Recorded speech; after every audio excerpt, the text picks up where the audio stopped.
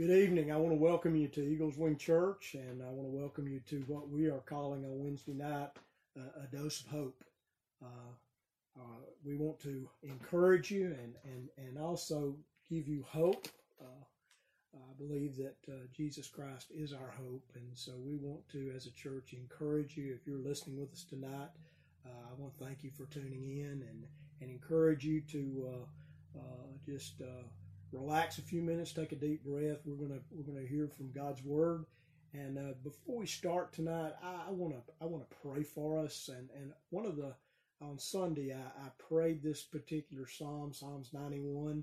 I have a friend that calls it the Christian's way to dial 911. It's also known as the soldier's psalm. In World War I, the 91st Brigade recited this prayer daily, and they were in three of the war's bloodiest battles. Other units suffered sometimes up to 90% casualties, but the 91st Brigade did not suffer a single combat-related death. I believe that God's willing and He's able to keep the words of His covenant with us. That's how God relates to us, is through covenant. And so we want to pray tonight, Psalms 91. I want to pray it over on all of us. I want to pray it over our church family, those of you who are listening tonight. We're going to confidently claim His rest, His refuge, His safety, His covering, His faithfulness, His freedom from fear. We're going to ask Him to send His angelic watchers and deliverance and protection for us. And so it's hard sometimes, I know, for many people to pray, but prayer is the war. It literally is the war. And God's Word is our weapon. And so tonight we're going to just stop for a moment, and I'm going to pray this prayer over us, and then I'm going to share a dose of hope with you. Let's pray. Father, I just bless you tonight. I praise you. I thank you for your Word. I thank you that your Word is true. And I thank you, Lord, that when we pray your Word, we are praying your will, and we are praying according to your way. And so tonight, Lord, I just pray that he who dwells in the shelter of the Most High will rest in the shadow of the Almighty. I will say to the Lord, He is my refuge and fortress, my God in whom I trust. Surely He will save us from the fowler's snare and from the deadly pestilence. He will cover us with His feathers, and under His wings we will find refuge. His faithfulness will be our shield and rampart. You, O Lord, will not cause fear in us by the terror of the night, nor the arrows that flies by day, nor the pestilence that stalks in the darkness, nor the plague that destroys at midday. 1,000 may fall at our side, 10,000 at our right hand, but it will not come near us. You will observe with your eyes, we will observe with our eyes, and see the punishment of the wicked, if we make the Most High our dwelling, even the Lord who is our refuge. Then no harm will befall us, no disaster will come near our tent. For you, O Lord, will command your angels concerning us to guard us in all our ways. They will lift us up in their hands so that we will not strike our foot against a stone. We will tread on the lion and on the cobra, and we will trample the great lion and the serpent. Because you love us, because we love you, O Lord, says the Lord, I will rescue you and I will protect you, for you acknowledge my name. We will call upon you, O Lord, and you will answer us. You will be with us in trouble. You will deliver us, and you will honor us. With long life, Lord, your word says you will satisfy us and show us your salvation. Lord, we pray your word in Jesus' name. Amen. Well, tonight I want to share just a few moments and give you what I call a dose of hope.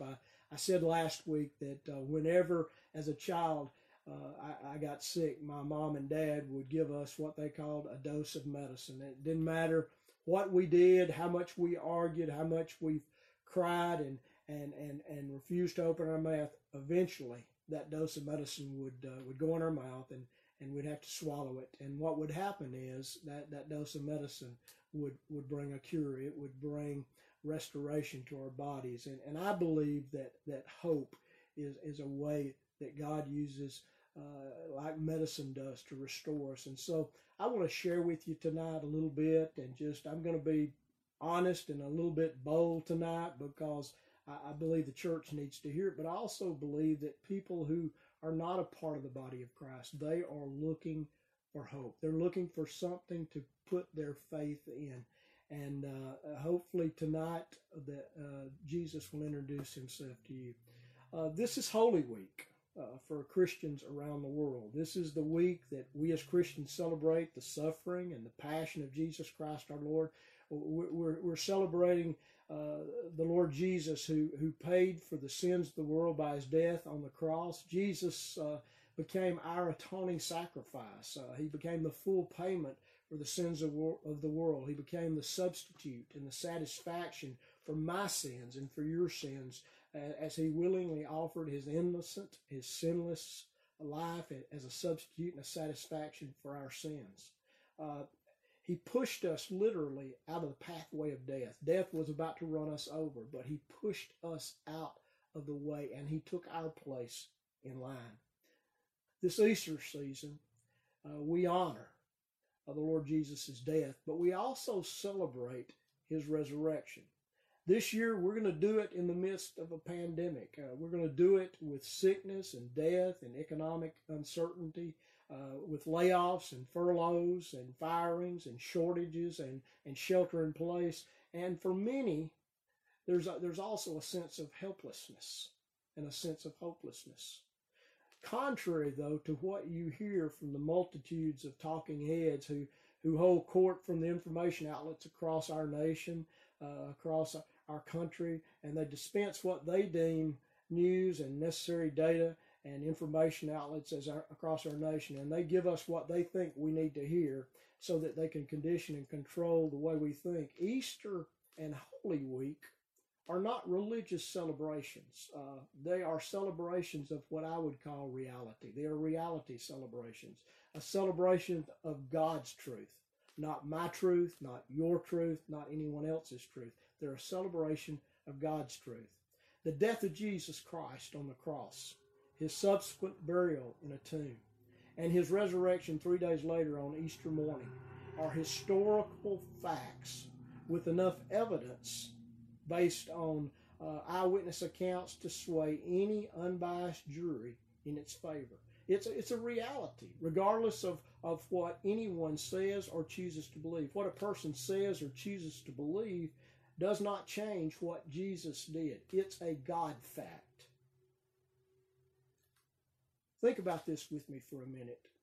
What Jesus did was prophesied throughout the Old Testament. It was seen in the multitude of the temple sacrifices that took place in the tabernacle and then later in the temple in Jerusalem. It was celebrated on that very first Passover night before Israel was taken by the Lord God and led out of slavery in Egypt, and they left Egypt in their rearview mirror. The sin debt of humanity requires the blood payment of a sacrifice without spot, without blemish, in essence, without sin. And none of us could pay it back. None of us could pay that sin debt. So God, the Son, came to this planet, and he took on human flesh. He became one of us, and he became one of us to pay the debt of Adam, so that he could pay the debt of all the sons and the daughters of Adam as well, which are you and me. He came to pay the sin debt of all of humanity, the whole of humanity. Two members of the Jewish High Council, known as the Sanhedrin, and a group of faithful women laid the dead body of Jesus in a tomb. You say, well, I'm not real sure he was dead. Well, let me give you some proof. In a court of law, it takes two witnesses to be believable.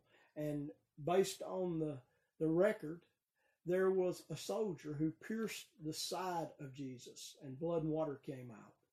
That soldier pierced his side to make sure he was dead. They were in the process of breaking the legs of the other two individuals who were crucified that day with Jesus. And because Jesus appeared to be already dead, they pierced his side, which proved that he was, which, by the way, fulfilled a prophecy that not one bone in his body would be broken. So there's the testimony of of one of the soldiers on the execution squad. There's also the testimony of the centurion who commanded the detail that did the crucifixion. He realized when Jesus died, he said, truly, this is the Son of God.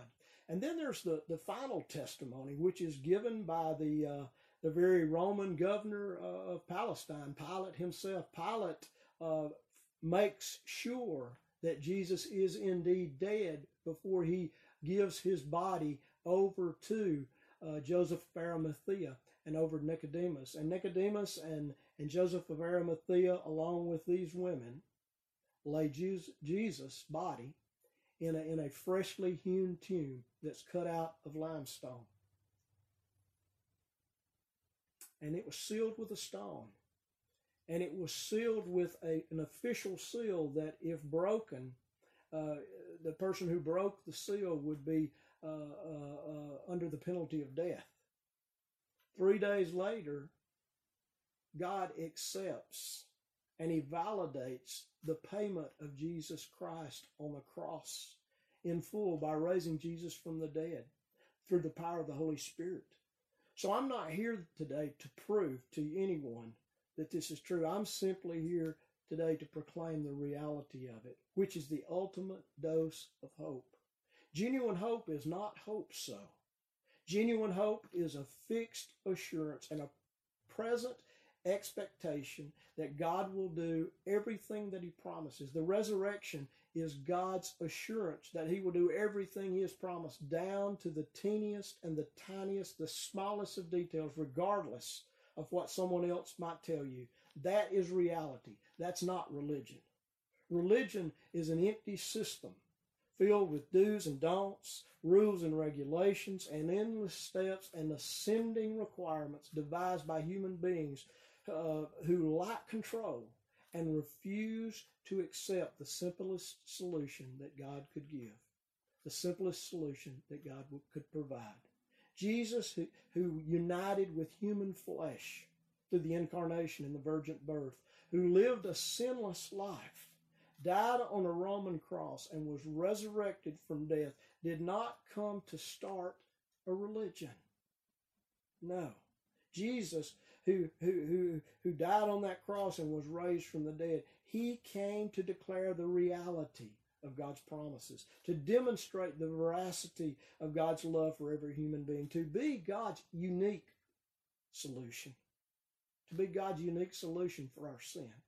Jesus came and he accomplished his miraculous work, not simply to give us hope, but to be the source of that hope, because Jesus is hope. He is our hope, regardless of the situation, regardless of the circumstance, regardless of the turmoil or the tribulation or the pandemic you find yourself in right now. Jesus is not a religious figure. He is the reality of God's offer of unconditional love and eternal life offered to every person. I want you to listen just for a moment to a passage of Scripture that's written by the Apostle Paul. The Apostle Paul, before he became an apostle, was once a persecutor of the followers of Jesus Christ. But he was upended and apprehended by the love and the grace and the mercy of the risen Savior. Paul says this in Romans chapter 4, verse 24, and I'm going to read through verse 5, verse 9. He says, but for our sake also, to whom it will be reckoned, and that word reckon means to be charged to our account, to whom it will be reckoned, as those who believe in him who raised Jesus our Lord from the dead. He who was delivered up because of our transgressions, that word transgressions means our sins, and was raised because of our justification. That word justification means that Jesus exchanged his righteousness for our sinfulness. He gave us his righteousness. He made us right before God. We stand before God in the righteousness of Christ, not in our own personal righteousness. And he took from us and placed in his account our sin. So he was raised because of our justification. Because of this, therefore, having been justified, made right by faith, we have peace with God through our Lord Jesus Christ, through whom also we have obtained our introduction by faith in hope, into the hope of the glory of God. Our introduction into this grace in which we stand, and we also have obtained our introduction by faith into this grace by which we stand, and we exult. That word exult's not the word exalt, it's exult, E-X-U-L-T, and it means to jump for joy, to dance with abandonment. Paul says we exult, we dance for joy with abandonment in hope of the glory of God.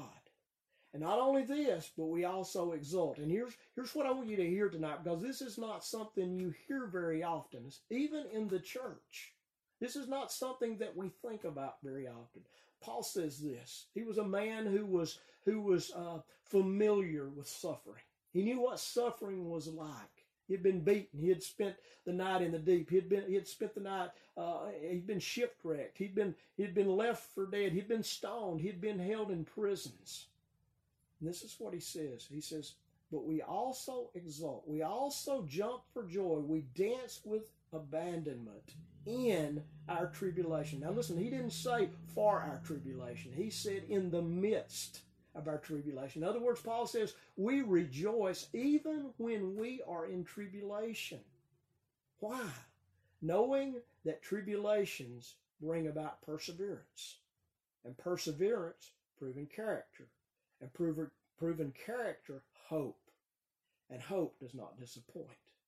Because the love of God has been poured out within our hearts through the Holy Spirit who was given to us. For while we were still helpless,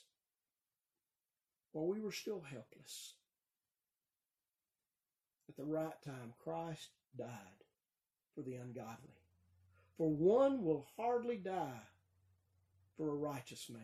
Though perhaps for a good man, someone would dare even die. But God, listen to this, but God demonstrates his own love toward us, in that while we were yet sinners, Christ died for us.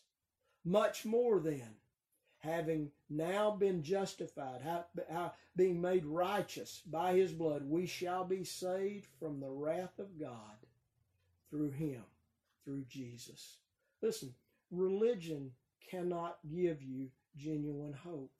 Regardless of what the religious flavor you practice, what religious stream you swim in, religion can't give you genuine hope. Religion can only give you hope so. But Jesus gives us no so. Genuine hope starts to shine when placed in the affliction of the furnace of trials and tribulation. Genuine hope learns to walk and to talk and to shout and to fly, and ultimately kicks down the doors of it can't be done through perseverance in the very face of death and destruction.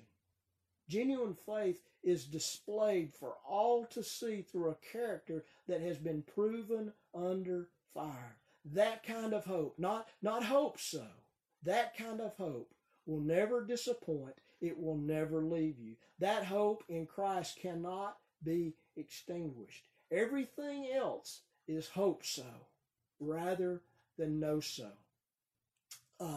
Some of you will be familiar with this name.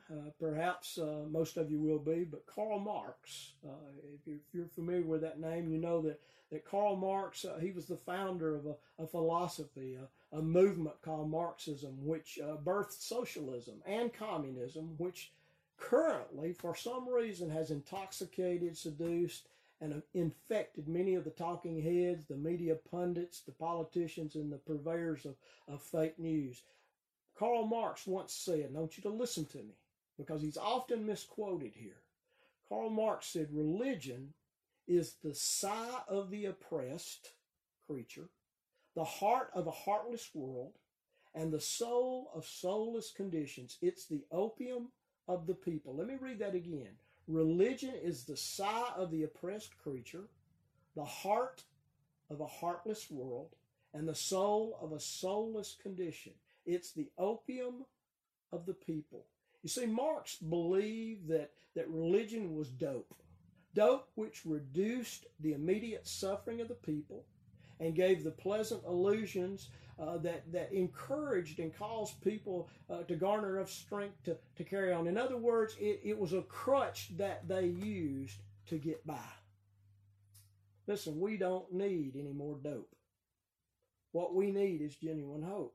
And genuine hope is not found in religion. Genuine hope is found in a person whose name is Jesus Christ, the one who declares this. Jesus, these are the words of Jesus. John the Revelator, as he is caught up in a vision, he's caught up into heaven, and he sees the resurrected Lord Jesus. And the Lord Jesus says to him, he says, "Do not be afraid." I want you to hear that tonight. Wherever you're at, in whatever situation you're in, whatever the circumstances that you face, do not be afraid. And then he tells us why. I am the first and the last. I am the Alpha and the Omega, and the living one. And I was dead, and behold, I am alive forevermore. And I have the keys of death and of Hades. Death in the grave is literally what he says there. Don't be afraid. Tonight, if your hope is wavering, then I want you to take a long, careful look at its place of origin. Where did your hope originate? Is it God-centered, or is it man-centered? Is it the residue of some religious teaching, or the result of the resurrection? Is it dope for numbing, or hope for overcoming? Only you can answer that. As for me and mine, I will celebrate the finished work of Jesus Christ this week, this Holy Week, and especially on this Easter Sunday, just like I did last week. I will celebrate with praise, I will celebrate with worship, and I will exalt the risen Christ with all my heart, regardless of what happens tomorrow or next week or next month or in the future. You know why? Because my future is secure. My future is settled. My future is sustained in the finished work of Jesus Christ. That's not my truth. That's God's truth. And His truth is my reality. So what about you? My friend, my dear friend listening right now, that is a dose of hope. That's not the dope of hope so. I want to encourage you. I want to pray for you. Perhaps you don't know Jesus and you don't have this hope tonight. Scripture says that if you will believe in your heart that God raised Him from the dead, and you will confess with your mouth that He is Lord and He is Savior, that God will save you. Listen, the only way you find hope is to surrender to Jesus Christ. He doesn't require anything of you. He gives you everything. And you can do that right now, wherever you're at, whatever you're doing. I'm just going to ask you to pause.